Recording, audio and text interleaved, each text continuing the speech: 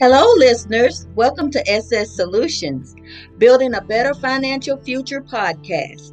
I'm Sandra Steele, and I'll be your host for today's episode. Let's get started.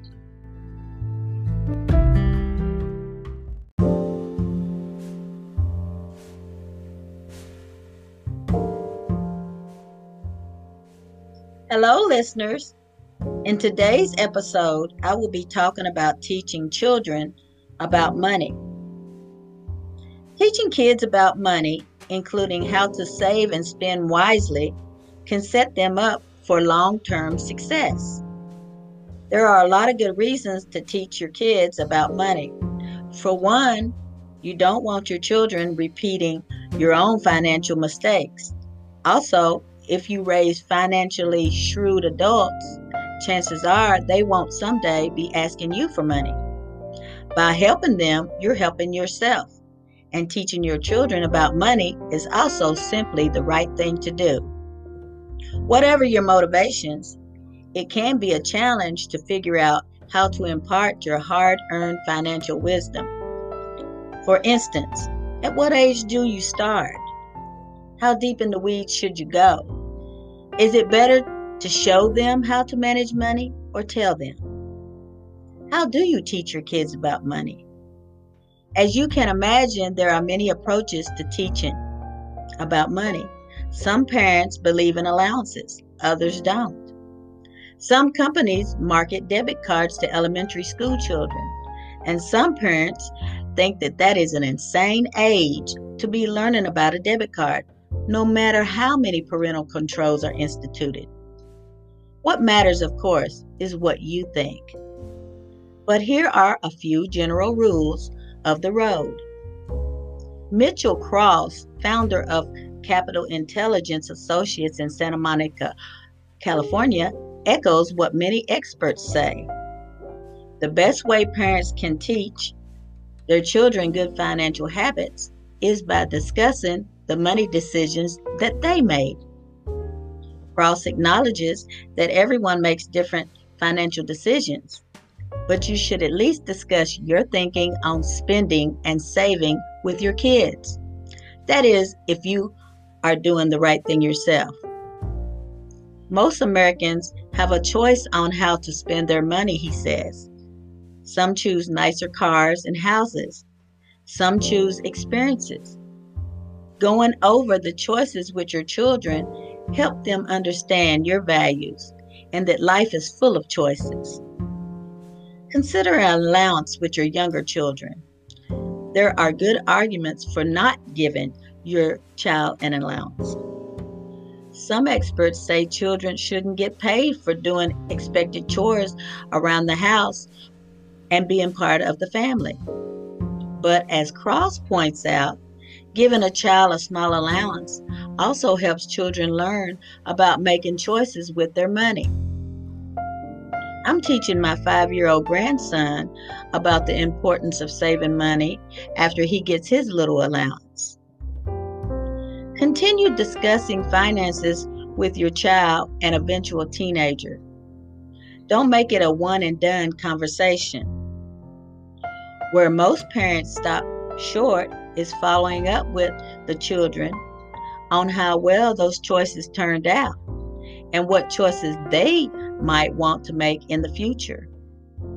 Cross says, across cultures, there are stories about great wealth being lost in 3 generations.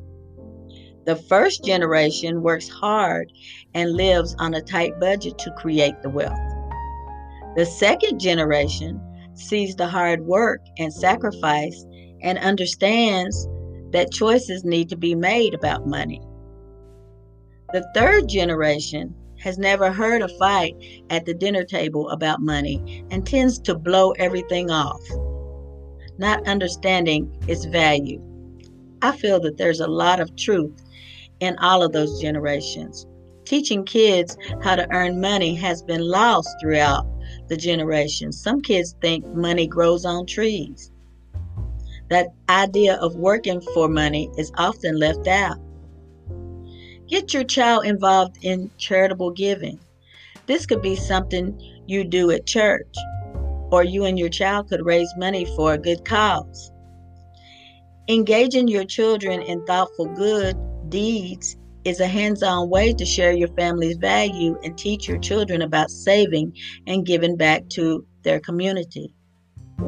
Depending on the age of your child, they can learn and earn money by babysitting, doing yard work for a neighbor, house and pet sitting, selling crafts on a website such as Etsy, organizing a yard or garage sale, shoveling driveways in the winter, doing extra chores for money, washing the neighbors' cars, or tutoring. There are many other ideas as well. Teaching a 5-year-old about money will be different than teaching a 15-year-old. For younger kids, a 3-year-old doesn't need to get a job, but he or she does need to be oblivious about money either. For this age group, when they get a treat or toy at a toy store, let them hand the cash or debit card to the cashier. This helps them understand that money is transactional, which is a core concept that you can build on as they get older. For elementary school kids, games are a fun way to impart financial lessons. As funny as it sounds, Monopoly is a great game to play with children to begin the concepts of money, as well as other money games. Older elementary school kids can handle more complicated financial transactions, as long as you're leading the way, of course, and monitoring their finances. The earlier kids understand money is better. As early as 12, consider letting them have their own debit card with their own money transferred to them for the money they earned. Also consider starting their own investment account, where together you discuss and talk about how investments work. For teenagers, many experts say to help them learn more about investing, and at some point consider letting them get a part-time job. As a young teenager, there are options as stated earlier. You can babysit, mow lawns, or referee sports. As they get older, there are opportunities to work in retail or hospitality. And as for credit cards, many experts say it's up to you. However, if you have credit card debt yourself, I would not encourage it. In closing, my point is to teach children everything about money as early as you can. How to make money the legitimate way, how to invest it, how to save, etc. Do it yourself as a parent. Don't rely on social media or the streets to teach them. As always, this podcast is for educational purposes only. I want to thank my dedicated listeners as well as my new ones. I pray that something was said that will help you in your journey to a better financial future. Contact me on my website, ss-solution.com, for any personal finance questions or help. I would love to assist you. Thank you, and be encouraged.